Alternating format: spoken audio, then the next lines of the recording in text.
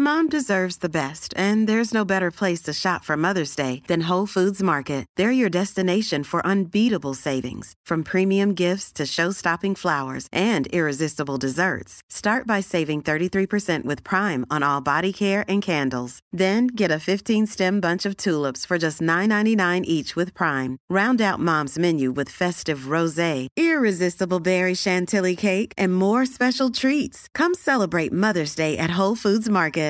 Hi, I'm Daniel, founder of Pretty Litter. Cats and cat owners deserve better than any old-fashioned litter. That's why I teamed up with scientists and veterinarians to create Pretty Litter. Its innovative crystal formula has superior odor control and weighs up to 80% less than clay litter. Pretty Litter even monitors health by changing colors to help detect early signs of potential illness. It's the world's smartest kitty litter. Go to prettylitter.com and use code ACAST for 20% off your first order and a free cat toy. Terms and conditions apply. See site for details.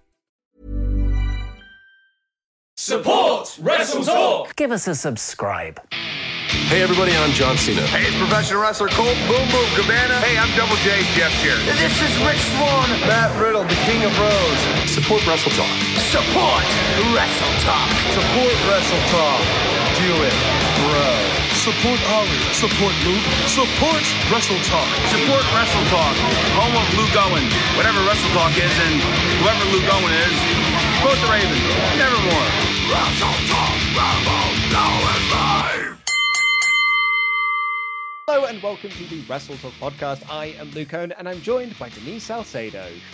What's up? I'm so happy to be back. How you been this week? I've been really good. This has actually been one of my busiest weeks, and it's going to continue this weekend. I even started a digital planner, so it's been busy. It's been busy. Well, this is also a very busy show. We're going to dive into it right now with thoughts on the Thunderdome and talking about Renee Young leaving WWE and answering your mailbag questions. Here is the show.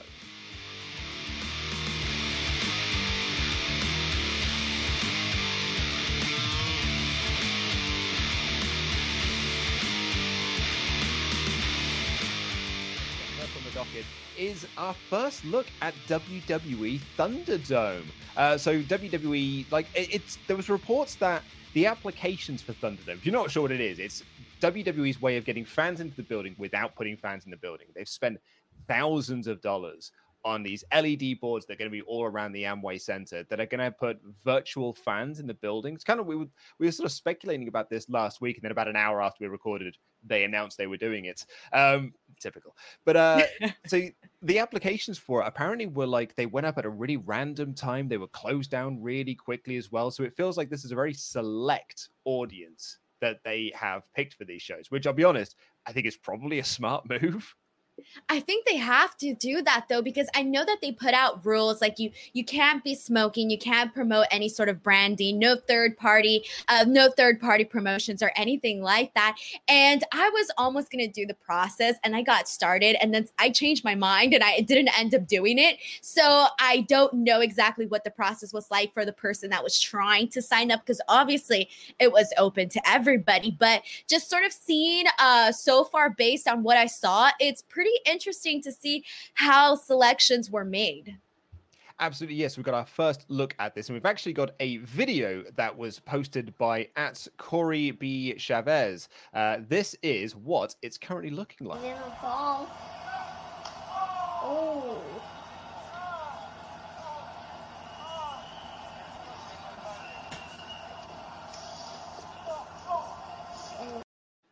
I gotta say, I don't hate it.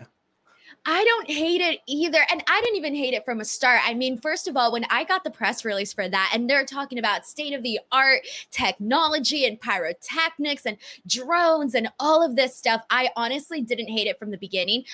Watching it, though, from the viewer as the person behind the computer, I think I would feel awkward sort of just being like, yay, from home, because that's not obviously how I'm normally watching. I tend to be quiet while I'm watching, but in terms of watching how it looks, I think it looks pretty awesome. Obviously, there's little things that they're going to have to fix. There was a lot of black spaces in between some of the videos, which I thought was a little bit distracting. There were some where the persons were repeats. the same face over and over, which obviously we're not going to be seeing once it's the final product. But I think it looks pretty cool. It looks very grand. I saw what the NBA had done with this because obviously they have something very similar. And I will say that WWE blew it out of the water.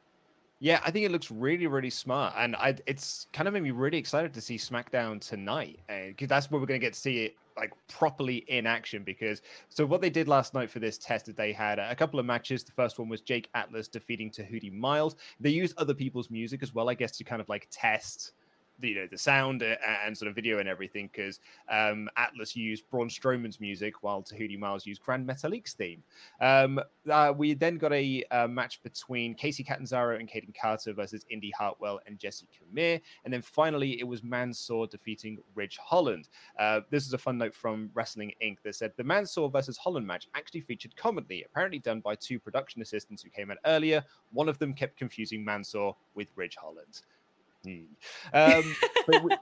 We've also had some reactions as well online. Simon Miller said that it seems WWE has injected colors, rainbows, and a bag of Skittles into their presentations. Hell yeah. Brighter is always better. I'm pumped for SmackDown.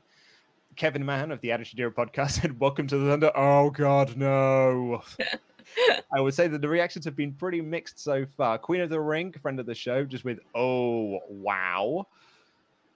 Kenny McIntosh, it looks so busy. I've missed wrestling looking busy. And Ross Twaddell saying this, greater than the Performance Center any day of the week. And like that image there that Ross has shared, I totally agree. I think that looks so much more engaging and so much more visually interesting to watch than the Performance Center recruits just banging on plexiglass.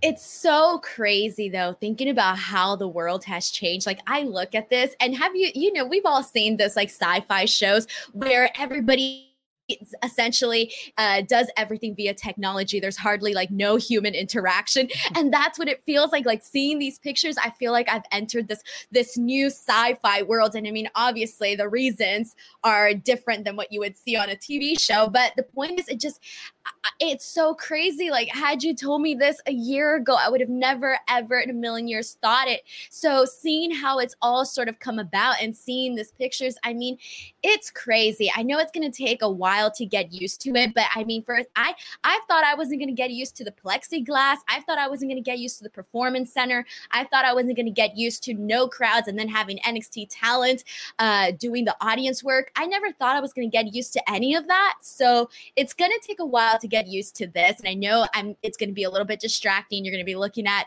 the audiences, and it's not as dark as it normally is, but I think it'll work out. Yeah, it's been quite interesting to watch WWE progress through this, because like being it that it's a week-to-week live product, we as fans have essentially watched WWE work this out week by week. Like, the first show they did where they had the Steve Austin return with the Becky Lynch segment at the end was so quiet. Like you could hear this pin drop and it was just so eerie to watch. And they filmed it the same way. They had the hard camera on the same way. So then they were like, okay, we'll move the hard camera around to this side. So you're looking at the ramps. There's a bit more color there. You're not just looking at empty seats. And then we moved into the recruitments, the PC recruits banging on the plexiglass. Now we're just moving into phase 4 of this, which is this new way. And I think you're right. It might take a little while to get used to. I think when we do our SummerSlam live reactions on Sunday, a lot of the chat and a lot of the super chats we're going to get in are going to be about Thunderdome more than the matches and results. But I just think it's going to be really interesting to kind of like watch this as a group of people, as a group of fans, and just sort of experience this all together. I'm actually very optimistic about this. Yes, one of the things that I'm looking forward to is actually the drones, because I'm very interested. WWE can get very inventive with how they shoot things, how they try different stuff. And, we've seen it, 3D graphics, you name it. They've tried a lot of different stuff. So I'm very interested in seeing what new perspectives or angles we're going to be getting. And I read somewhere, I forget where, that I think so. They said that the entrances are going to be like really grand, like WrestleMania level or something like that. And when I read that, I thought, okay, well, now I'm really interested in seeing what else this Thunderdome is capable of. So I think it's pretty exciting. And I know for a fact that curiosity is going to get the best of a lot of people to tune in Friday night and check it out. Yeah, absolutely. And then in turn for NXT and for, well, I don't think they're doing for NXT, but certainly for SummerSlam and Raw the following night after that, they do need to do something that's going to try and bounce these ratings back that have unfortunately fallen during the COVID era. Yeah, I think it's going to be really cool. I'm looking forward to seeing this. WrestleVotes tweeted out, the source in Orlando said spirits are high as they have been in some time. Many backstage road employees who've been off are returning, and intrigue of the Thunderdome has staff excited. The energy this weekend from the talent performing should be off the charts. So we've already got like a pretty packed SummerSlam show anyway. But like, I think if they're like at a level where they're like, well, we need to knock this out of the park now, they are going to go out there and deliver some amazing matches. You know what I was thinking about? How crazy is it that the year 2020 is the year that SummerSlam, it's a big pay-per-view, but it's going to essentially the production is going to be so much more grander than WrestleMania. Yeah. Right, like think about that. That's mind blowing. Like I went back and I was watching. I was Googling some of the pictures of WrestleMania this year at the PC, and I have that image of Drew McIntyre and he's celebrating, and he has his championship, and I'm thinking, holy dang! Like this is not the WrestleMania moment picture that we are so used to seeing. No, you're absolutely right. Yeah, I mean, the last time I think we'd have had something like this was like SummerSlam 92 when they did it here at Wembley Stadium, because that was like, the big 92,000 people there, and then WrestleMania was like 20,000 or whatever it was. But more often than not, nope, SummerSlam is not as big as WrestleMania, but this year it's going to look so big and so grand. The other bit of news I wanted to cover from this week is Renee Young. It was announced the other day that she is looking to be leaving WWE. SummerSlam is probably going to be her last date with the company. And she is moving on to other things. Now, Renee Young is someone who I think is an incredible talent. She's an incredible talent in WWE, and someone that I don't think they've utilized her to her best. Like when she was doing backstage interviews, I thought she was pretty good. She was good in that role. She was good on commentary early doors, but I think they overproduced her and just sort of turned her into a soundboard as opposed to an actual commentator with opinions. But the best work she did was Talking Smack. Like her and Brian was so good on that show. And that Talking Smack show elevated that SmackDown brand like you wouldn't believe. Like it made it, in some cases, often Talking Smack was more important than watching SmackDown. Like it was down to the hard work of Renee Young making that work. And even when she did the pre-show panels, I think she elevated it, where she made it seem and feel more important. Like if you're about to watch a big award show and you're watching, E-News, like that's the source. Like that is how big and important it felt when she was hosting the pre-show panels. But here's the thing about Renee Young, and this is what I'm so thankful for, is that we all know she's great and all of that. But one of the things that she brought to the table that really wasn't seen is that she brought personality to the host, to the interviewer. For a very long time, we were seeing a lot of females that were called robotic. They were just, reciting lines, and that's about it. Very, very crisp, very, very polished type of hosting. And with Renee Young, she brought this natural charisma, this girl next door vibe that she seems very approachable and just like an easy person to talk to. And she came across that way on camera. And so I think she set a new standard for what the future of WWE announcers and interviewers should be like. And I mean, there's people like Kayla Braxton who also have that natural, like, I'm bubbly and this is how I'm going to say things. And I think that Renee Young was the one that sort of started that off and brought it and, is raising it up to the next level. And so I think that now whoever gets put in that situation has a very, they have some big shoes to fill for sure. But I think that she definitely set a new standard, and I'm excited to see what she's going to do next. I honestly feel like she already had one foot out of WWE from the beginning, from recent times. And who knows what that moment was that sort of made her officially say, okay, I'm out. But I do think that she is just so capable of so much more. And there's so many opportunities that she can do. She can do sports. She can do entertainment. She has her cooking book. Who knows, cooking shows, whatever it is that she might want to do, the opportunity is there. Yeah, there is a big wide world out there for someone like Renee Young, because she has got everything. She's got absolutely everything you would want from a broadcaster, as you said. I think what made her so great in WWE and what really endeared fans to her is that she's so clearly a fan. And that really comes across. It came across when she was doing interviews. It came across on Talking Smack. Came across, as you said, on the pre-show, that she loves wrestling and she loves being a part of wrestling. And as a fan, that makes you it just really endeared all of us to her. And couple that with a fantastic personality and a brilliant presenting style, that is easily transferable across to other sports. And she has got a sports journalistic background. So she is got so many, there are open doors waiting for her around this. I know a lot of people are going to be, straight over to AEW because we do live in this wrestling bubble where if you are in a wrestling product, you just go to the other wrestling products. But I think Renee is, it almost feels like I don't want wrestling to hold her back. I just think that she's got so many opportunities there. Cookbooks, as you mentioned, there's a lot on the table for Renee. I think so too. And I definitely don't see her going to AEW. I know that's what you said. We're all living in this bubble if she might stay in wrestling. I don't see it. I think she's definitely going to branch out and do something different. And I'm glad you mentioned too the fact that she had the journalistic background, because I feel like that was another thing that she added. It wasn't just a pretty girl modeling experience. No, she has legit experience. And now that should definitely be a prerequisite for future hires. Absolutely.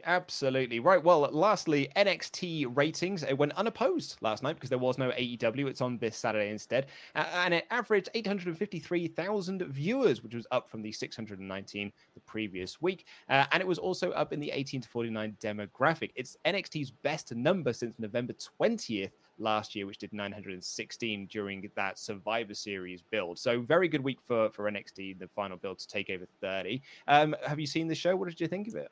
Yeah, so I definitely watched the show. So first of all, in terms of the ratings, good for them. Hey, there was a nice boost there. So whether or not those people will come back the following week, so we'll see similar numbers, who knows? But I am looking forward. And now here's the thing too, is that they had competition. They had sports. I think the Democratic convention was also going on at the same time. So the number wasn't necessarily bad. And the fact that they had the increase was good. Really good. And then I know that it was reported that on September 2nd, AEW is going to have their standalone show without NXT as competition. So I'm looking forward to seeing how AEW is going to do in regards to, their standalone performance without having NXT there as well. So I thought that one's going to be a really good telling of where they're at. In terms of NXT, I think the number one thing that we have to talk about is Pat McAfee.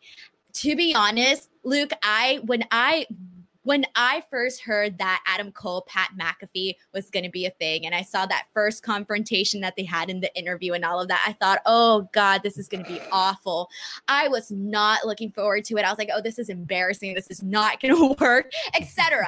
I thought that. Okay, that was my honest to God real opinion when I first saw this. And I will say that I have made a 180, and I have to say that Pat McAfee convinced me to get behind this storyline, get behind this feud. I thought that his promo that he did on NXT was absolutely great. I thought he has that thing where if the goal is for him to annoy the audience and really piss people off and get under their skin, he is doing it. He is very much executing it, and that is a good thing because he's definitely getting that heel work in.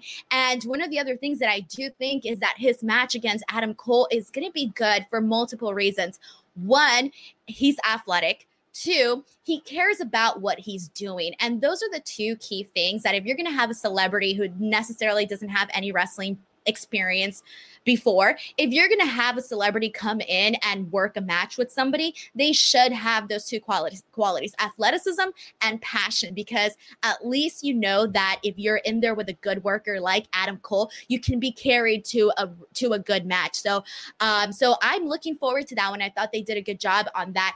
And one of the other highlights, I mean, every single week, it's Karrion Kross. And one of the things that I did want to talk about on this podcast today is that it just like hit me. And this is so dumb because it was always there, like staring me in the nose, but I just needed to get it off my chest. I seriously think that Karrion Kross has by far one of the best character developments in all of wrestling that I have seen in a very long time in terms of creative, the way that he's promoted, from his entrance to his promos to everything that surrounds his character. I cannot think of somebody else that I think has had that much, that is so unique and intriguing and different. And so I think that was a standout as well. And there was some other good moments. I thought Gargano and Ridge Holland had a good match, an aggressive one. So yeah, there were some good moments on NXT. Yeah, it was a really good show this week. And I on the Pat McAfee thing, the real big tell for me is that 3 weeks ago when this first started, Laurie and Adam's NXT podcast, they were so down on this and they were just like completely, they did not get on with this. You watch their NXT podcast they did yesterday, they're now really into this feud. I think WWE and NXT have done a really solid job of getting people into this match. Even people that might have been detractors at the start have made them want to see this match. And I think Adam Cole is going to carry him to a really, really entertaining celebrity wrestling match. And Adam's prediction on the NXT prediction stream we did on Clips yesterday, I'm now kind of really interested in the idea of Kyle O'Reilly turning on the Undisputed Era, costing Adam Cole the match to allow Pat to win. And you then build that into an Adam Cole-Kyle O'Reilly feud. And that can be Adam Cole's final NXT feud before he goes off to the main roster. You know, I can definitely see that happening because obviously you don't want the wrestler losing to the celebrity, okay? You don't want a clean finish, nothing like that. Because, I mean, as great as Pat McAfee has been, I would be, like, livid if I saw that. But here's the thing, though, is that Pat McAfee has also done a great job where if they were to do something like that, I can see the fans being like, okay, I can buy this. Like, this guy, you know, he's such, you know, whatever. And he ends up getting this win over Adam Cole, who is highly respected in the business and is an incredible talent and athlete and all of that. So if anything, if that were to happen, it would have to be like that. I've also got to give a shout out to Adam Cole as well. He did a Twitch stream recently with friend of Wrestle Talk, Grand Pooh Bear, where they were playing Fall Guys together. And Adam Cole kept up kayfabe the entire time. He was cutting promos on Pat McAfee, talking about the interview that he did. Adam Cole was great. He's awesome. I love Adam Cole. I love him.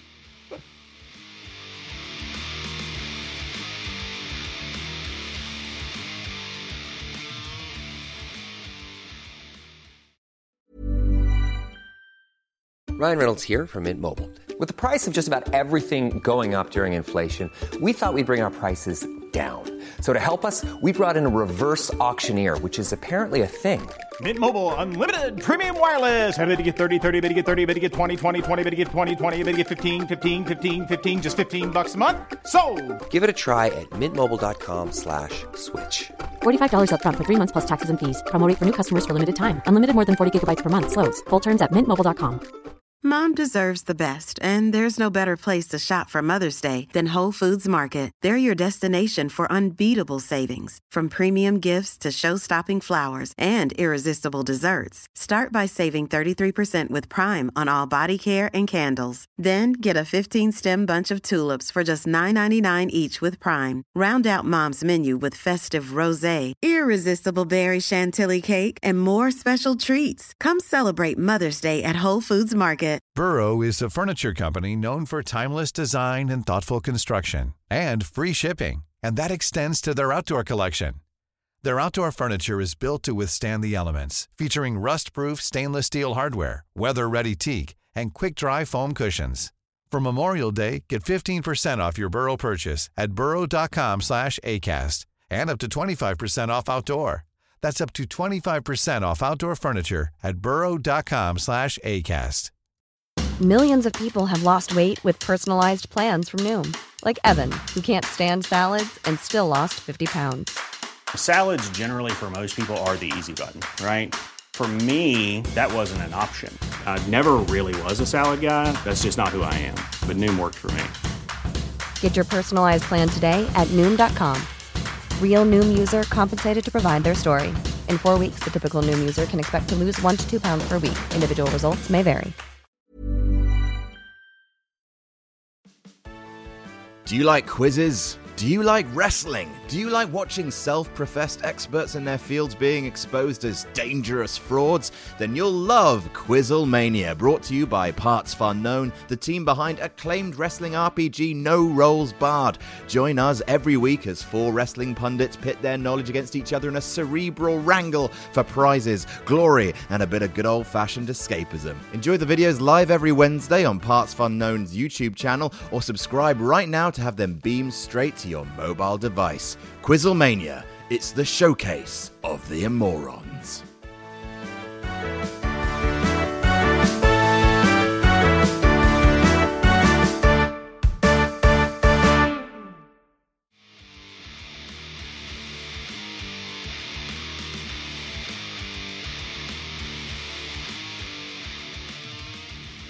Right, well, let's dive into the Patreon mailbag. If you want to submit a question to myself and Denise, head on over to patreon.com/WrestleTalk and leave a comment in the community tab. Any dollar amount you can back us at, do not email me. I will just lose it. Very bad at my job. And our first question comes in from Jonathan Hedman. It says, welcome, Denise. Happy to see you part of the magazine show.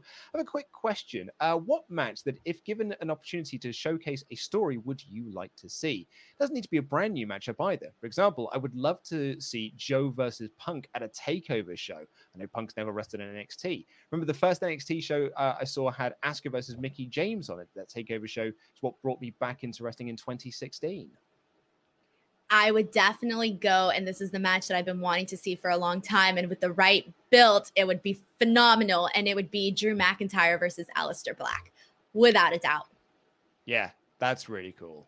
I'm going to go with Punk as well, but I'm going to go Punk Triple H. I think with all the history now, because you had quite a good sort of build. You had a solid storyline you could tell when he was in the company in 2012 and 2013. Now, post 2014 and with him leaving and the podcast and everything, the WrestleMania match that he revealed they were supposed to have, that's 6 years of history. You could build a really interesting story to tell a wrestling match with in WWE. Punk versus Triple H now. Man, anything CM Punk coming back, I would just be on board with. Well, Mansoor is my favorite wrestler ever. Has 2 questions. Luke, do you know anything about a jobber from a few years ago called Bob Emery? I honestly don't. I don't know. I check out cagematch.net. Maybe that might be able to help you out there. And a question for the Hammer Denise. Do you see AEW beating Raw in a year's time? Oh, that's a tough one. And had you asked me this maybe a while ago, I would be like, nope, not going to happen. Moving on. But given how everything's changing and, obviously we're seeing the ratings go down for Raw, unfortunately, you know what? Never say never. Honestly, never say never. So I'm not going to say yes and I'm not going to say no. I'm just going to say that it's a possibility because at this point, so many things that I never thought would happen are happening. But I don't know if it would happen in the next year. Maybe in a couple, maybe not so soon. But then again, I don't know. Absolutely. I mean, I've been doing some research recently for the Next Actually Good video. And you look at the ratings patterns for Raw over the last 20 years, they've lost 2/3 of their audience. And it's a sad fact of life, unfortunately, that's not something. It's not going to level out. I mean, it might do, but it might also drop further. We don't know. So I think it's almost impossible to know. But yeah, time will tell. I'm not sure currently, but time certainly will tell. It breaks my heart. Every time I talk to people that aren't in the wrestling community, and I tell them they find out that I'm a wrestling fan and they always say the same thing. I used to watch when I was a kid.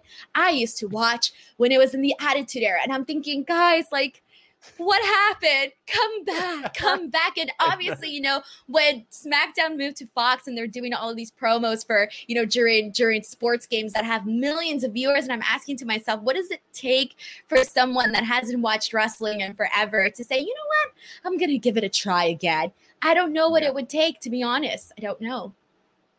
Jobber JJ, hello Luke and Denise. I fantasy booked myself on Retribution. What if Retribution is former TNA guys? This comes after Joseph Parks made his on-screen debut on SmackDown, and it's now a TV14 show. Bailey and Banks in in-ring productions reminded me of Scott Steiner that one time. WWE bringing back established stars and pushing established stars. So WWE brings back Cena, Taker, Triple H, and Sting. I hear Bully Ray's a free agent. You can do WWE versus TNA War 10 years on. I think... Jay, you may have... I don't know if there is really an appetite for a WWE versus TNA war in 2020. Probably not, and especially because I think that Impact Wrestling has been trying so hard to get rid of that old TNA stench where people were like, it's TNA, without even giving it a chance. They were just like, it's TNA, I'm not gonna watch, whatever, right? So I think they've been working a lot with getting rid of that. So, but in terms of this, I mean, the only person that I could think of would be like Bobby Roode, where if he were to come in and they were to do something like that, but I don't see it happening. I think that they have to do somebody that is going to be somebody like Tommaso Ciampa, or I think one of my predictions was even Aleister Black, or just somebody that feels important and feels like a big deal, so that Retribution could honestly mean something, because if it's a weak reveal, this is just going to be like, people are going to be like, thumbs down. Yeah. We do not want this to be an Eric Rowan Spider situation. We want this to be a good reveal.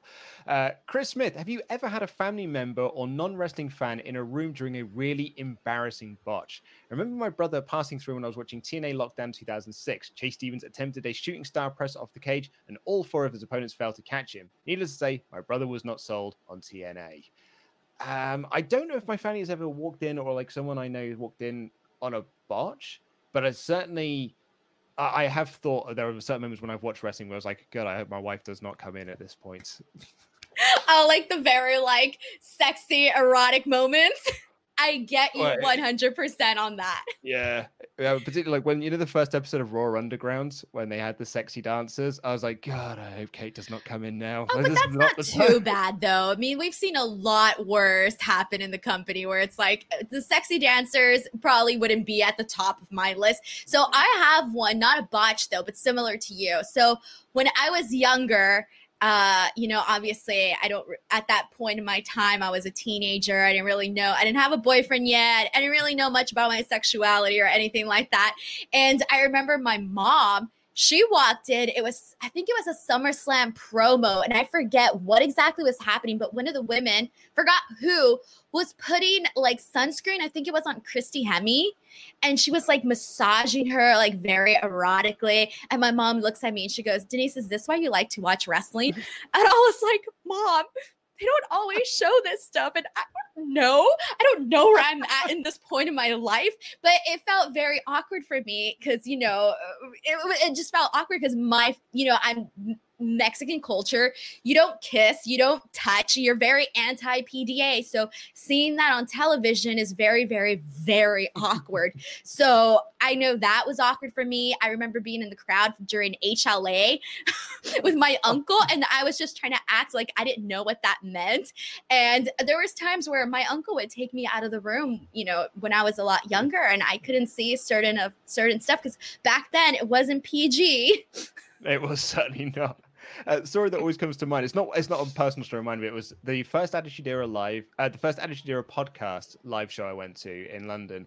Someone told a story that their dad walked into the room during the Scott Steiner Triple H pose down segment on Raw, and that they were like, so I guess this is why he likes wrestling then, and just sort of walked down. He was like, no, there's other stuff.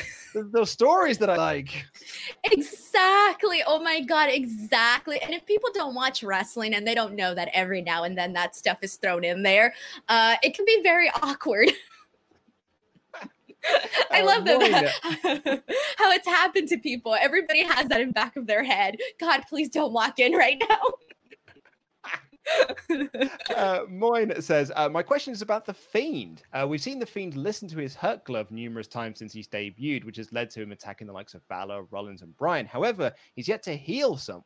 Which scenario do you think The Fiend can heal his opponents? Is there anyone on the current roster you could see this idea working with? No, because I think the whole thing is he heals himself by hurting other people, right? So I don't see if he would necessarily want to heal anybody else. Well, I don't know. The only person I could think of is Braun. Like, because unless Braun and Alexa are in cahoots with what they've been doing on SmackDown, like maybe the Fiend has pushed Braun too far into this sort of like monster role, and he now needs to heal him and kind of like bring Braun back from the brink. Like, I don't know.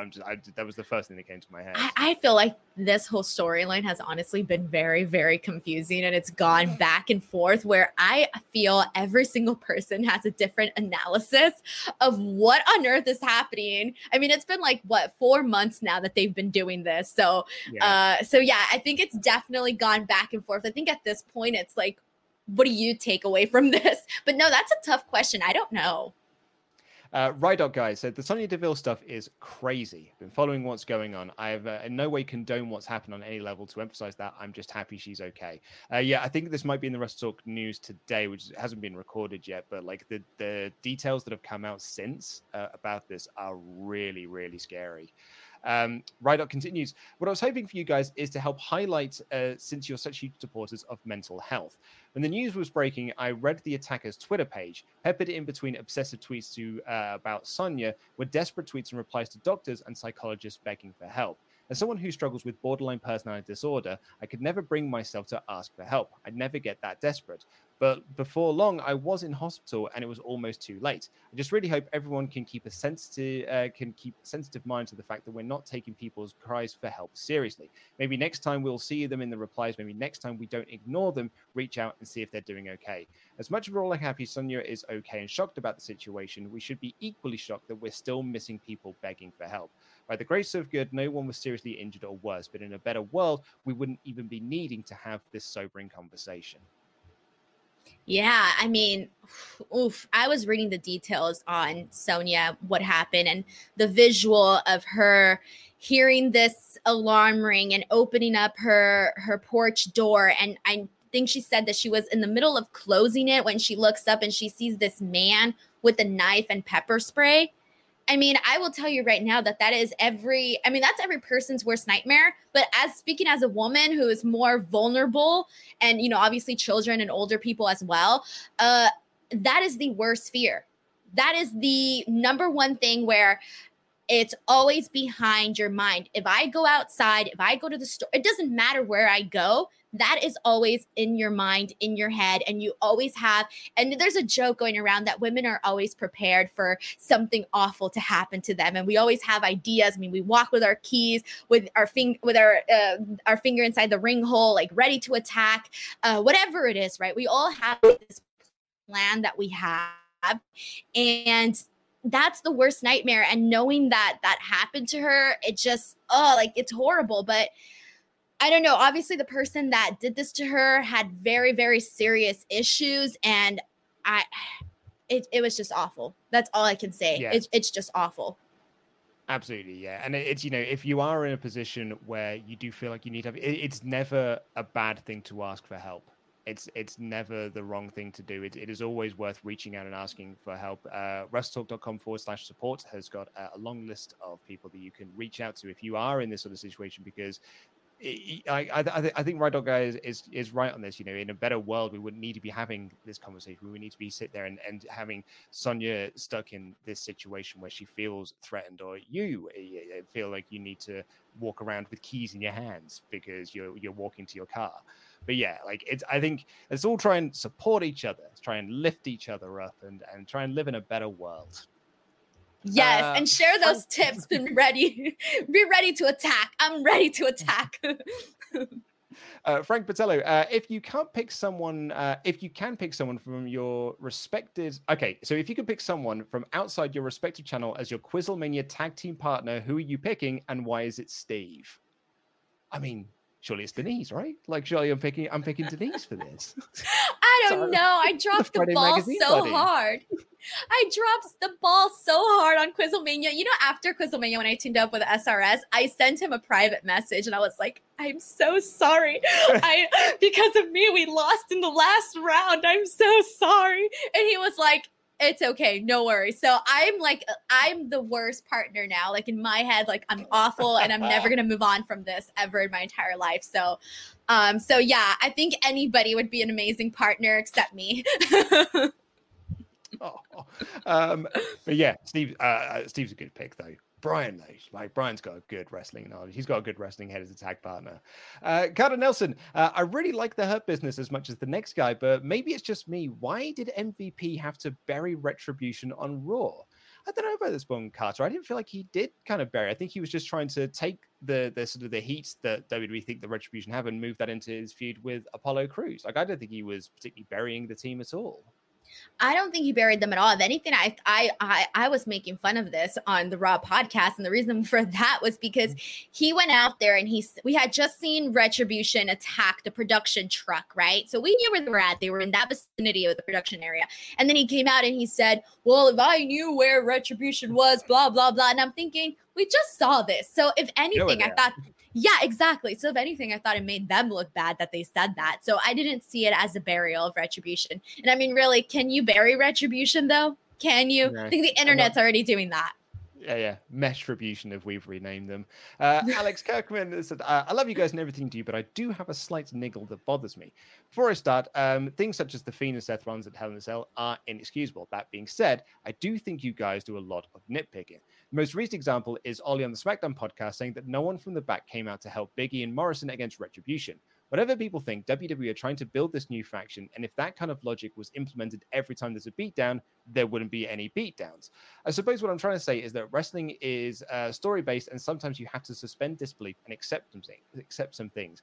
Similar to watching Coronation Street, people just accept that all this drama occurs on one street. They accept some storylines without much criticism or for entertainment purposes.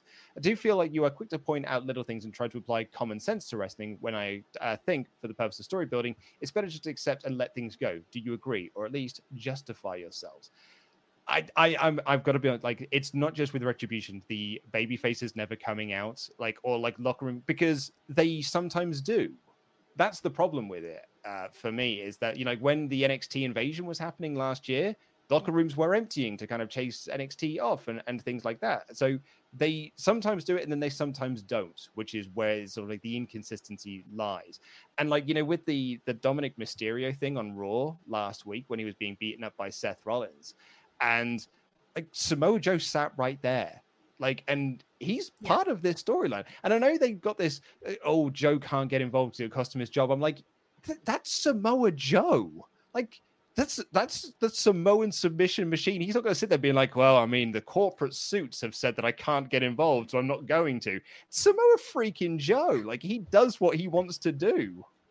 Exactly. And so with that being said, I don't agree and I don't disagree, because I do agree. So I'm the person, I can easily suspend my disbelief. Okay. I'm the gullible type of fan. If I want to enjoy something, I can, ignore the little details. But there are moments, like you said, especially with that example of Samoa Joe watching Dominic nearly get killed in the ring.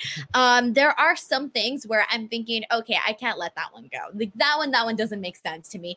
But I think I tend to be more towards the side of, not every little thing bothers me, but there are some things where I'm like, okay, this could be done differently. So I think it really just depends on the person, because I have seen people online that they complain about everything. And I'm just like, oh God, whatever. But, it really just depends. I think at the end of the day, you're watching. If it's fun for you to nitpick and that's what makes it satisfying for you, then by all means, do what you want. Nick Covella says, hi, Luke and Denise. Now you're officially part of the team. Hope you're doing well. In regards to AEW, still messy women's division, Cody revealed in an interview a few weeks back that when he was asked about Rey Mysterio or Tessa Blanchard getting signed to AEW, that Brandy, Kenny, and Tony Khan are all equally responsible for the booking of the division, and they were putting their ear to the ground to listen in regards to fan input about future women's signings. Given this revelation, which of the following do you think is the cause for the lack of consistency and cohesion? Is it too many cooks in the kitchen, or the civil war between Brandy and Kenny over conflicting visions that Tony is trying to mediate? I think that's the second one has certainly been there from the start, because I think that Kenny wanted to do very much the Joshi wrestling style, whereas Brandy was doing the more sports entertainment style. She was doing her Nightmare Collective stuff. I think really what it boils down to is that Tony Khan's is a numbers man, and Tony Khan saw ratings patterns for women's segments not doing as well. So there's less focus being put on those. I think that's ultimately what it boils down to. So I think it's definitely too many cooks in the kitchen. Too many directions, too many people saying this, too many people saying that. I think at the end of the day, there needs to be someone that has the final say. And yeah, obviously that's Tony Khan, but I don't think Tony Khan has the time to necessarily invest his whole entire time into, the women's division. So I think at the end of the day, there has to be one person that says, hey, this is what we're going with, and this is what we're doing. And here's the thing. They can't necessarily go with the route of, maybe they weren't getting good ratings, right, for their women's matches. Okay, I get that, but it's a start. I mean, Impact Wrestling has been at the forefront of women's wrestling and what they have been doing. I mean, WWE is the biggest company out there, but they fell behind TNA Impact, whatever. They fell behind, okay? And so with that being said, there's no excuse for not putting effort into the women's division when you see that it made Impact Wrestling a unique company because they invested in their women. They had amazing matches and it worked and it was believable. WWE, look at all the things that they've been doing with their women. I mean, I can't name you everything that they've been doing. They main evented with a women's match. That should tell you everything. And, when they're doing these ratings war, they have women closing out the matches. They have women opening up the shows. At this point, women have been sort of, all over WWE programming. And so there's really no excuse for not putting effort into the women's division. And I 100% get it. Like some of the women might not be, maybe some of them are a little bit more green. And yes, they might need more experience, and that's why they had the tournament on YouTube. I get that. I 100% get that. So then with that being said, I do think that they need to incorporate women that can help those women that are more green and help them get to that next level. Get your own Natalias, get your own Mickie James on the AEW roster. But I do think the women need to have a bigger chance. And if the numbers were what was bothering them, it doesn't necessarily mean that they should necessarily go back down to 2-minute matches or not even be included on the show, because if it works for Impact and it worked for WWE, it can work for anybody. Absolutely, it can easily work. I mean, I'm a broken record on this, but like it's inexcusable at this point. Like I know that people are really digging and trying to find. Cody said this. Well, Brandy said this. Well, Kenny has said this, and Tony has said this. I was like, it's fine, but at this point it is inexcusable. There is literally nothing. There's no good reason why you're not doing this. And the people, those reasons, like you said, they're too green. You can't put them out on TV. Well, cool. This is what you got Dark for. But Dark this week only had one women's match on it. There's like 11 matches on Dark every week, and there was one women's match this week. So they're not even doing it on Dark. So like, there's no excuse there either. I think it is something that they really do need to pull the finger out of. I think they really need to sort something out on this. Callum says, the other day I found myself watching Shinsuke Nakamura's SmackDown debut on YouTube and I thought, how the hell did they mess this guy up? My question is, do you think he'll be the star of old, or do you think he'll just be in random tag teams forever? I think he'll be in random tag teams forever. I think he is this generation's Cesaro. I feel bad. I mean, oh God, I remember how much hype he came in. I was there at NXT when he came out and everybody was freaking out. I definitely think he's slotted where he's at. And his feud with AJ Styles fell flat and was very disappointing. So I feel after that didn't do him any favors. So I think at this point, I mean, that in WWE, if you're seen a certain way, you're kind of stuck in that, whatever they see you as, and he's definitely lost what makes him special. I think it's unfortunate, and not like lost it, but in the company, I guess you can say. Flaming Live says, a few weeks ago, I tried to ask Luke, but you took the day off. Who, in your opinion, is the sexiest female villain of all time, and why is it Carmen Sandiego? I've honestly, I don't know. And who was hang on. Okay, let's come back to female villain. I don't know. I would kind of. I would go with Ursula when she was the attractive one trying to get Eric. She was a villain, and she was, trying to steal Ariel's man. I don't know if that counts, but I'll take it. I think I'm going to have to go with the Baroness from G.I. Joe. I was just trying to think of what her name was there. I'm going to go with the Baroness from G.I. Joe. And secondly, if DDP never broke his neck with Bob Holly, where do you think what would have been his ceiling? Personally, would have loved to see him wrestle John Cena or The Miz or The Rock, maybe get a WWE Championship reign before he retired. I think he hit his ceiling the moment he stepped through the door. He had that feud with Undertaker. Undertaker never sold for him, and that was it. And then he just went right down the card. European champion, that was his ceiling. He was never progressing any further than that in WWE. I agree with you on that one. Yep.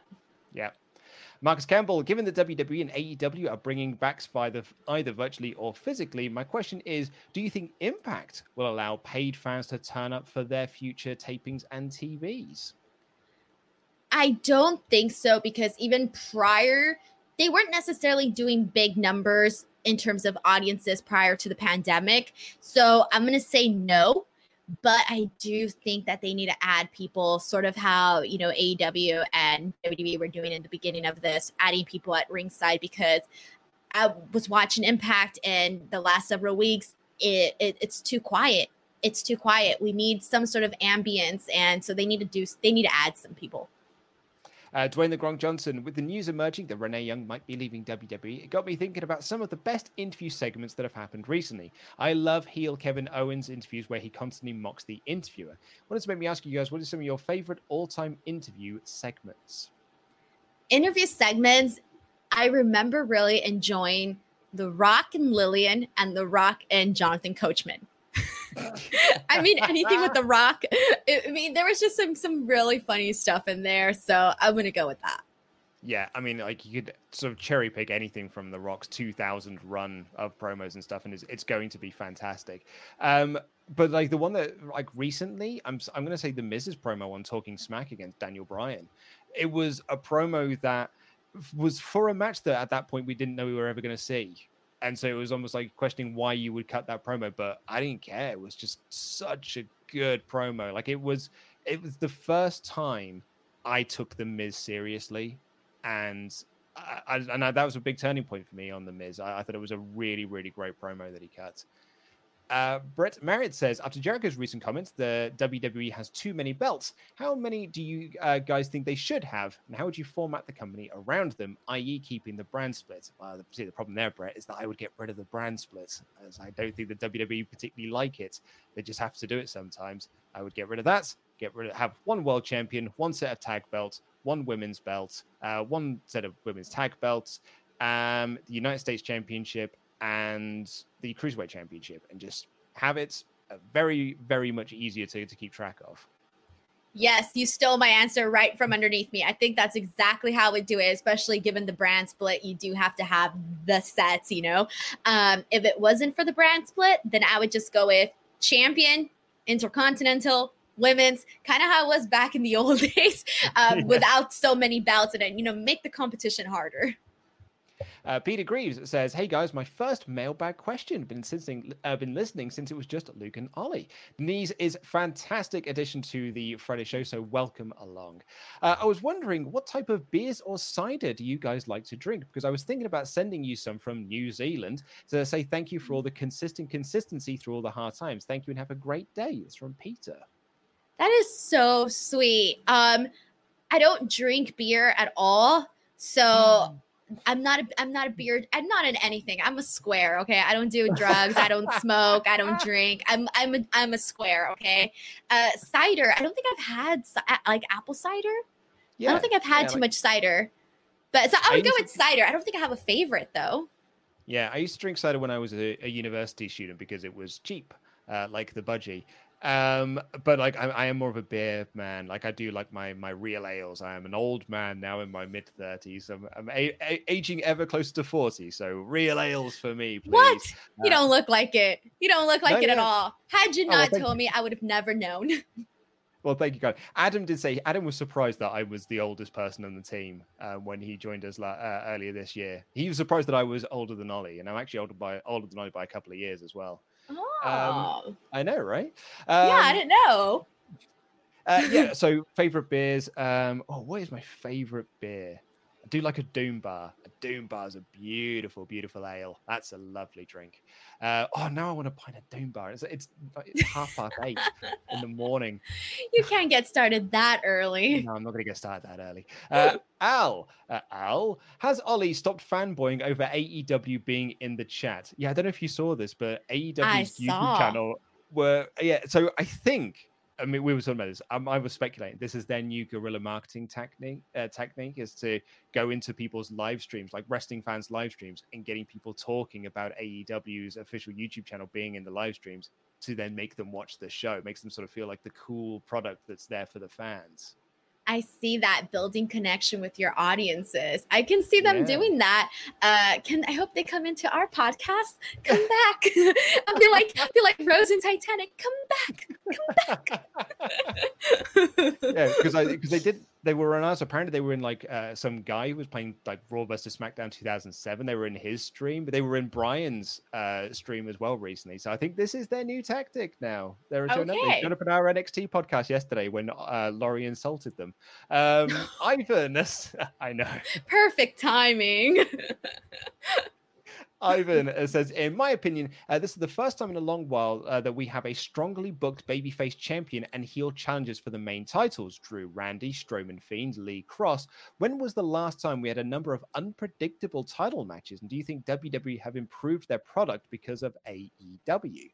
I think NXT for me has always had really good babyface heel challengers and champions. Maybe not every single time, but I think that when they build up to their really big takeover shows, they've always had a very good challenger to go against a champion.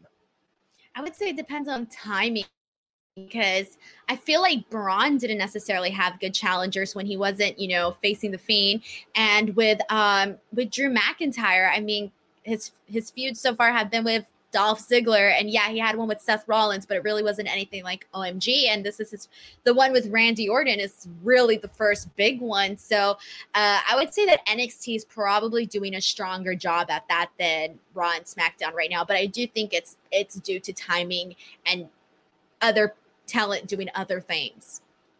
That guy who wants to support says, hello, Luke, the entire Rust Talk family, and the always lovely Denise. It's been a while since my last mailbag. I didn't really have any time to think of one being a soldier during the pandemic. So I'm probably in the minority here, but I don't really like the cinematic matches. They're either too boring or too wacky.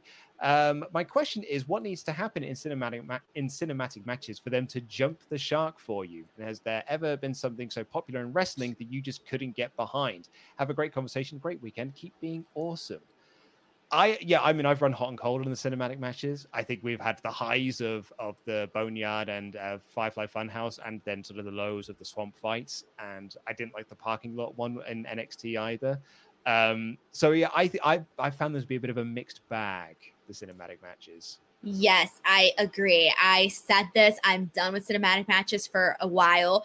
I agree with you. I didn't like the street fight one at all. I didn't like the swamp fight at all. I thought that I really enjoyed the Money in the Bank, though. I will tell you that. I enjoyed that one, and I enjoyed the Stadium Stampede. I thought those ones were top notch, on par. Wonderful. I just think that in order for those to be fun, they have to be like outrageous. They have to be outrageous and have tons of spots, things that you've never really seen done before. And that's what both the Stadium Stampede had and the Money in the Bank matches had. They were both very unpredictable. And then there's the whole other style, like the Firefly Funhouse. That was cool, but I think that could only be done once. After that, it gets repetitive. The Boneyard match was cool because it was like a movie, but it worked because of the storyline and because, let's face it, it was The Undertaker and AJ Styles, so it worked really well. And that's it. But those they could be hit or miss. Like, they have to have more than just it being a cinematic match. There's got to be story. There's got to be so much that goes into it. But yeah, Stadium Stampede, Money in the Bank, amazing. Yeah, I think the swamp fight might have been the jump the shark moment for me, where when it started, I suddenly realized I don't think I'm actually that into this. And then when it ended, I was like, I don't know if I like that at all. So I think that might have been the moment that it jumped the shark for me. It might have been, I don't think the story was particularly great going in, but yeah, I didn't like the Swamp Yard at all. I know. And I thought that I would have liked it. Honestly, I was expecting to like it. So I went in thinking, oh, this is going to be great. And then afterwards, I was just like, oh, I have like zero expression on my face. RLT Sandwich says, with the news that Renee Young is leaving, do you think she'll get a farewell match against other backstage interviewers? I think it could be Sarah Schreiber, but imagine Renee versus Mean Charlie Caruso. That would be like absolutely out of this world, out of the box thinking. I don't see it happening, obviously, but it's funny. Maybe she can come in and like steal Charlie's rose and say, I'm taking this now. Good day, goodbye, or some silly thing like that. I don't know. Chris Gardner says, do you think squash matches are outdated? I know they did work to a degree for Braun, but I would agree he wasn't fully over until his feud with Roman. If the Viking War Raiders experience had waited to use their exciting cartwheels, etc., against a big team instead of local enhancement talent, then surely they would have gotten over huge. I asked it because I fear that we're in for an autumn of Keith Lee squash matches on Raw and SmackDown so he can get over despite him being Keith Lee. I'm not a fan of squash matches. I could care less. I mean, there's been, forgot who it was doing, I think it was Rowan, was doing squash matches every single week on Raw. And I think there was one good one. And it was funny because I think the jobber he did something different. Oh, he actually tried to look inside his cage or something happened. But I mean, every single week it was the same thing. And I just wasn't a fan. You've seen it once, you've seen it a bunch of times. If you're going to do it, it's got to be like right moment. It's outdated. I think people have so many dream matches, so many dream matches, so many wrestlers they'd like to see face off that haven't gotten that opportunity. And I'd rather see two credible opponents go head to head than a squash match. I think they can work, but you cannot do it for a long period of time. Like you mentioned Rowan, like that's a great example of you do it for too long. I think if you do it for a couple of weeks, it's fine. Like as a way to like, here is this character introducing it to the main roster audience. And then you put them into a storyline and feud. Like Aleister Black was doing squash matches. Aleister Black has essentially been doing squash matches since he came up to the main roster. Like, and that's a problem. It's been, it's a year and change now. That's the wrong way to do it. Like, is to just do nothing but squash matches, because like Aleister's not really had that big storyline for him, and that's a real shame. He's just been either part of someone else's story or he's doing squash matches. So yeah, I think they're outdated in a way, but I think they do serve a purpose just for a very short period of time. Right. Liam Walt said, a quick question from Warwickshire lad, now living in Ontario, Canada. Hey, love Canada. When looking back, was there anything in wrestling that you believed was real as a kid, and now you look back and laugh at yourself for believing in it? Mine was 5 or 6 years old, SummerSlam 91, the Mountie losing and having to spend the night in jail. I don't blame you, though. I don't blame you. Was that the only one, though, or did you have more? No, that was Liam's suggestion. That was his. Oh, I thought that was yours. Okay. Oh no! Like, was by the time I really got into wrestling, I knew that it wasn't real. Like, so I didn't get to have that sort of like childhood wonder, unfortunately, because wrestling was banned in my household. So I didn't really get to. It was a banned. Yeah, it was a banned substance for my parents. So I was not allowed to have that sort of childhood wonder about wrestling. When did it get unbanned? 2000, because it was on Channel 4 and I had a TV in my own room, and you can't stop me now, Mum. You're like, I'm locking the door. You can't come in, Mom. I'm sorry. That is hilarious. That is so funny. But why was it banned? Was it because it's, my parents were like my parents also were very uncomfortable with me watching Power Rangers, because they, the media had sold those stories that were just like, oh my God, this kid watched Power Rangers, then he jumped out of a window. Like, your kid is next. So I think my parents were slightly worried that if I got into wrestling, then I don't know, this might happen, that I'm sitting here. And you'd be throwing yourself off the roof. Exactly, yeah. So I think that's what my parents were slightly concerned about. See, and I was completely opposite of you. I believed everything. And when I mean everything, I could literally do an entire podcast on everything that I believed, but I'll do the funny one. So the funny one was, remember when Kane set Jim Ross on fire and they were like backstage sitting down? I believed that so much I was so upset. I was like on the verge of tears, and I was what you call outraged by the fact that the cameraman decided to film it instead of helping this poor man who was on fire. And I remember thinking, oh my God, if I were the cameraman, I would have put my camera down. I would have helped this man. He's on fire. And I believed that. Like, I believed it wholeheartedly. I believed, like, you know, Kane and Undertaker brothers, like silly stuff like that, like all the family things, like all the Hollys are cousins. I believed all of that. And there was when Eric Bischoff fired Chris Jericho on Raw, I remember thinking, oh my God, he's out of a job. This is horrible. I hope his family has money. I'm so stressed out. Like, I was financially stressed for his company. And it was just like silly things like that where I believed and thought they were real for a very long time. And I'm embarrassed to admit all of that stuff, but it is what it is. It's okay. This is a safe space where we can admit these sorts of things. Philip O'Reilly, my question to you, Denise, is as a female, what keeps you watching wrestling? And to Luke, what stops your partner from watching it? Also, can I get a shout out to my 8-year-old Liam, who loves you all, apart from Laurie, who scares him? Oh, well, first of all, hi, Liam. Thank you so much for watching. It's actually my favorite name for a boy, too, Liam. Really? I love that name. Yes. Aww. Yeah, do you want to go first? I mean, I was going to say, I can tell you exactly what stops my wife from watching wrestling. She hates the production. She hates the production value of WWE. And so, like, last year's SummerSlam, we were talking about The Fiend, and like, my wife's a very supportive woman. She listens to the podcast. She listens to the Wrestle podcast, just so she can kind of, like, I think maybe to engage conversations with me every now and again and sort of ask, like, about wrestling and stuff. She has a fairly decent knowledge for someone who has never watched a wrestling show. But so she was like, oh man, can you show me this Fiend entrance? So I showed it to her. I was like, oh, it's so cool. Like, it's the coolest thing ever, because I was so high on the Fiend at the time. And she watched it and she was like, I just cannot get on board with WWE's production, because the first thing they did was she did that big zoom up on the lantern head. She was like, it just looks so fake and rubbish. And I'm like, yeah, but the story that it's Bray Wyatt's head and it's symbolic and it's this. And she's like, yeah, but it just looks so rubbish. And I'm like, yeah, but no, but it's also so good.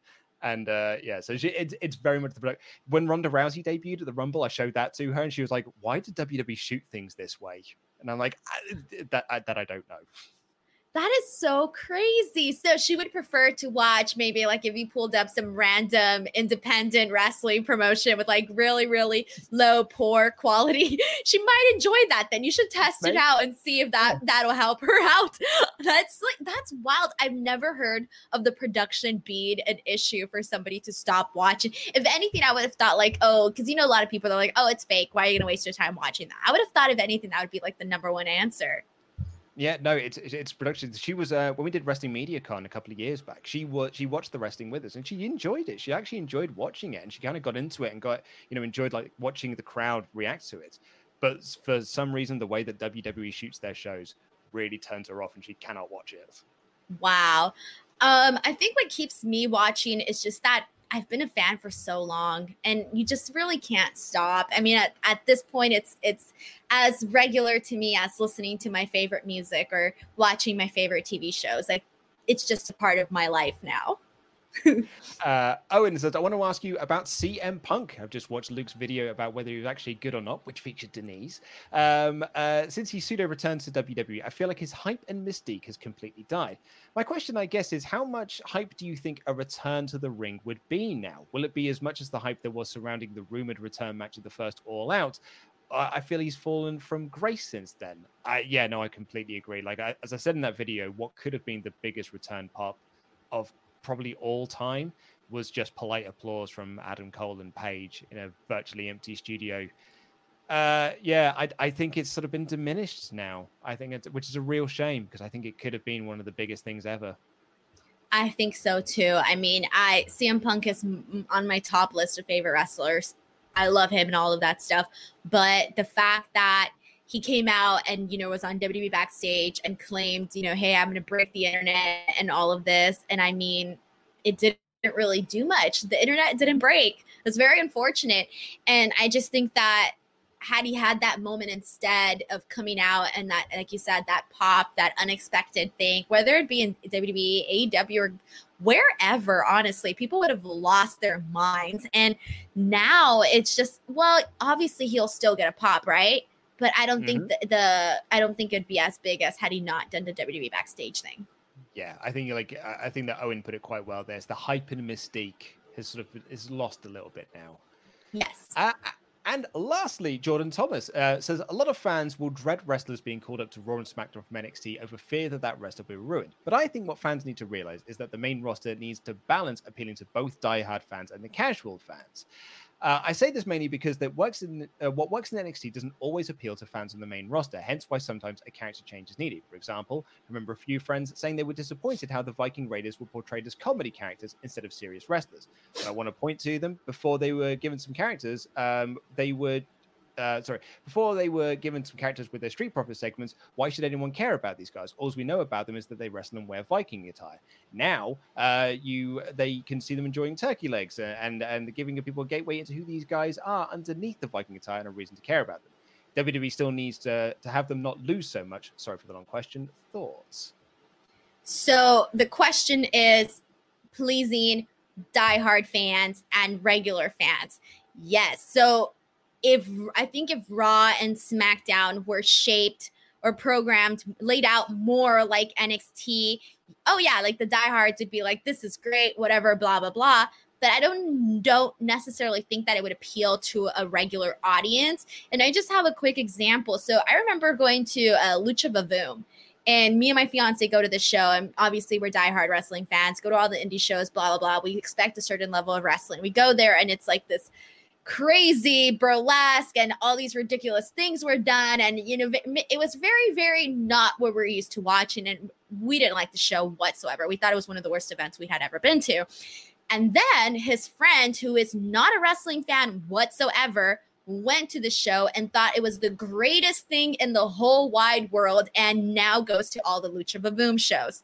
So different opinions for sure. So I think that, yeah, they do struggle in terms of finding a balance. And it's very interesting to watch wrestling with someone who doesn't watch wrestling, because the questions that they ask, or like the characters that capture their attention, is very, very different from what you're used to responding to and what the wrestling community is used to responding to. Yeah, I think you kind of sort of answered your own question in there as well, Jordan, when you said that, with regards to the Viking Raiders, WWE needs to have them not lose so much. And I think like what they did is they sort of brought them up, didn't really have a plan for them. So just put them in some squash matches, gave them the titles, took the titles off them. And then we're like, comedy, I guess. Like WWE's mentality is like, we put you on the main roster, you get you 3 weeks. If you're not over in 3 weeks, then we'll just repackage you or whatever. And I think more time needs to be given. You can get over. Like Viking Raiders could have got over as these badass Viking guys that just beat dudes up because they're so impressive in the ring. And like when they had longer matches on Raw before they were doing comedy stuff, the crowd were getting into them. They started cold because they're not that familiar, but then they really get into the matches. You just let guys go out there and be themselves, and they can get over. You don't need to be like, we need to give them a proper character, and they need to have a turkey leg, and they need to have a romantic interest, and this and the other to make them over or introduce them to. You don't have to resort to them being a comedy act. There's a multitude of ways of getting someone over, and just going out there and having great matches is one way of doing that. Yeah, and I still remember that pop when they won the tag bouts. I mean, people loved it. They were at a high. And I think it was Booker T. Was it him that said that Biggie needed to be more serious in order to get over, something like that? And that's another example. Like, I'm sorry, but I think that his comedy and his natural funny charisma is what makes people like love and look at him. But just because he's funny does not necessarily mean that if he's put in a singles program, that I'm in a big singles program, that I, as a viewer, am not going to take him seriously. No, I'm definitely going to take him seriously, because you can be funny and be taken seriously. And you can be funny and not be taken seriously. It really just depends. Exactly, but also it's genuine with Big E. Like him, when he, after that Booker T interview where he was like, Big E needs to take himself more seriously now if he wants to have a world title thing. So the first thing that Big E did was went out on SmackDown and just rolled down the ramp.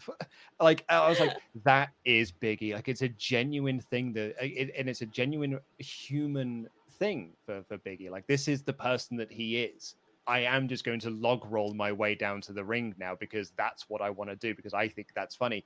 And that's going to endear him to people. And I think the Big E is a great example of someone who is, you just let him go out there. The New Day overall, just go out there and be yourselves. WWE were going to give them characters. They were going to be the new Nation of Domination. They were going to be this sort of preacher gimmick thing. It's why Big E does the big, like, oh, it's why he has that sort of voice. But they didn't. They just like went out there and were themselves, and they got over massively because of it. Like it totally works. Exactly. And I mean, I was already a fan of Big E, but I think when he did the rolling thing, I was like, you know what? This just took it up a notch. I love him more. That's it.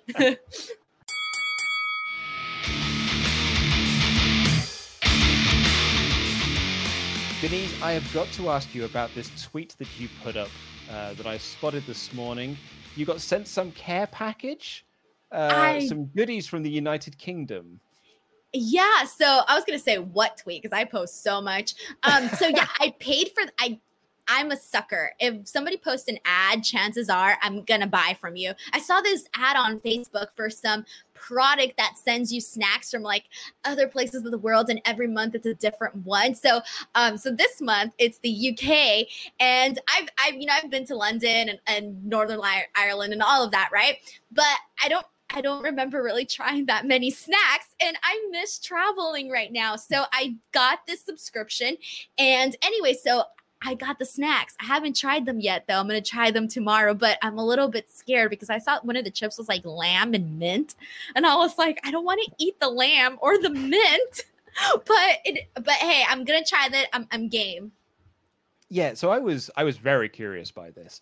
Yeah, we've got lamb and mint Welsh potato crisps. What's it? Is it honey and mustard crisps there as well? Yummy banana toffee, pickled onion ring. I'll just be honest with you now. The pickled onion rings are the most unique. Like they're the most genuine thing there. Like everything else feels like that. Those are not UK snacks, but those pickled onion rings, those.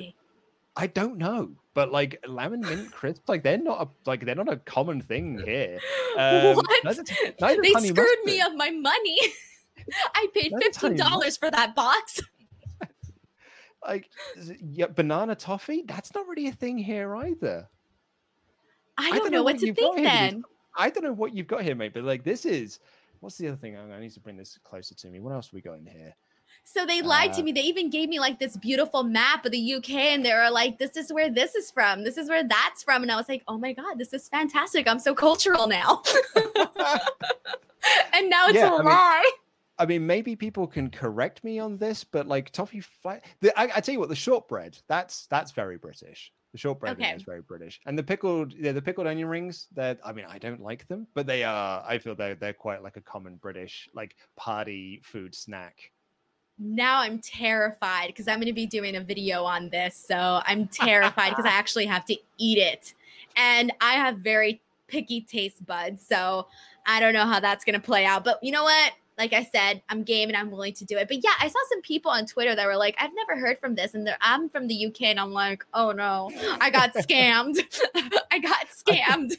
I think I need to send you an actual UK snack care package. So you can like please do. Twiglets in there. Yeah. Twiglers? We'll put together see, I don't even know what I don't even know what Twiglets is. So yes, please do. Yeah, they're Marmite flavored crisps, and I don't like them. They had like these curry flavored ones about 20 years ago, and they were the only ones I've actually liked. But yeah, we'll put together a proper care package for you. We'll wonderful. UK snacks. How's your weekend looking? So I have a really big interview scheduled for tomorrow. I'm really, really stoked about it. And then Saturday and Sunday, obviously wrestling, TakeOver, and SummerSlam. So I'll be live streaming on the channel my post-show review, my post-show reactions, thoughts on the pay-per-view, and all of that stuff. So I'm looking forward to it, and I'm excited though because I had so many interviews this week that I got to the point where I couldn't post them all this week, and I had to schedule them for next week. And I hate doing that. Like I like to shoot an interview and release it the exact same day. Like I don't have the patience for that.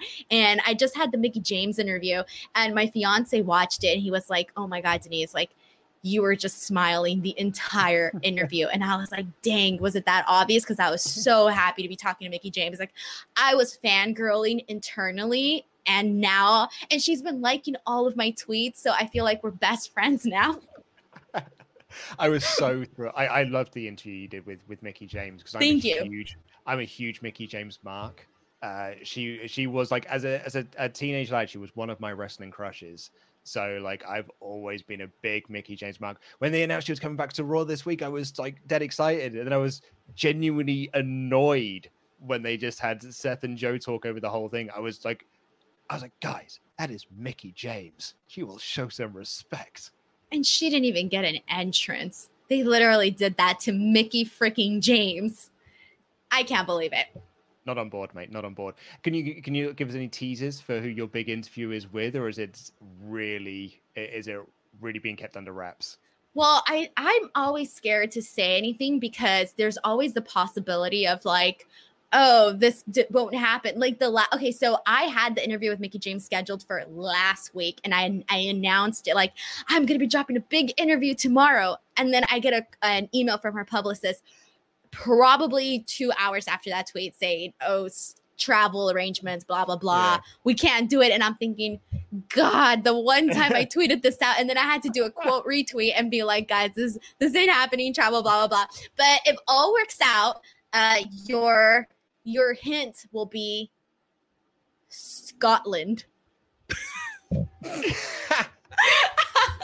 That's the only thing I can think of right now. But I'm sure that gives it away. I don't know. Well, I mean, I look forward to it very much, Denise. To your interview with Scotland. Entirety.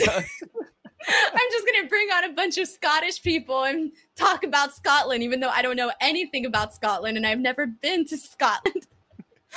Well, I mean, when we had Steve here on this podcast a couple of years ago now, I've never been to Scotland. And how far is that from you? It's like probably like a 5-hour, maybe a 6-hour drive. That's not too bad. That's like for me in San Francisco. Yeah, it's quite easily done. I've never been.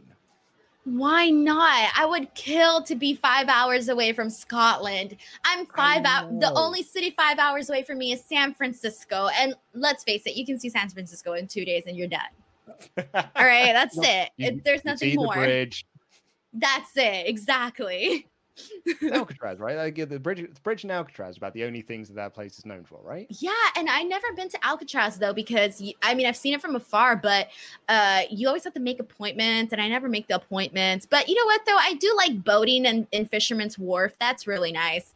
Now that I haven't been anywhere, I do miss San Francisco. But I mean, California. You could drive to certain places, and there's so many. I've never been to Yosemite. So I feel you. You've never been to Scotland. I've never been to Yosemite. Well, speaking of boating, I'm going canoeing this weekend. Are you really? I am, yeah. I'm going out to see my parents tonight. My brother and his girlfriend are going as well. So the 6 of us are going to be together for the first time since March. We're really excited for that. Oh, you mentioned that. Yeah, that's awesome. We're going to go canoeing. It's going to be really fun. You're going to get an arm workout, though. The only canoeing I've done was at Disneyland, and I regretted it. And it was only like a 20-minute canoe thing. Right. Well, thank you as always, Denise. Tell people where people can find you on social media. Twitter and Instagram at _ Denise Salcedo. I'm almost at 18K on Instagram, and I'm almost at 8K on Twitter. And my goal is to be SRS on Twitter followers someday. So I'm really, really working on that. There you go, everyone. Listening to this podcast, help Denise beat Sean. Like, that's what we're looking to do now. Thank you, as always, Denise. Have a great weekend, everyone. We will see you. We'll actually be back on Monday because we've got the SummerSlam review. It'll be me and Ollie doing the SummerSlam review. So much content going up over the next few days. Take care, everyone. I love you. Goodbye.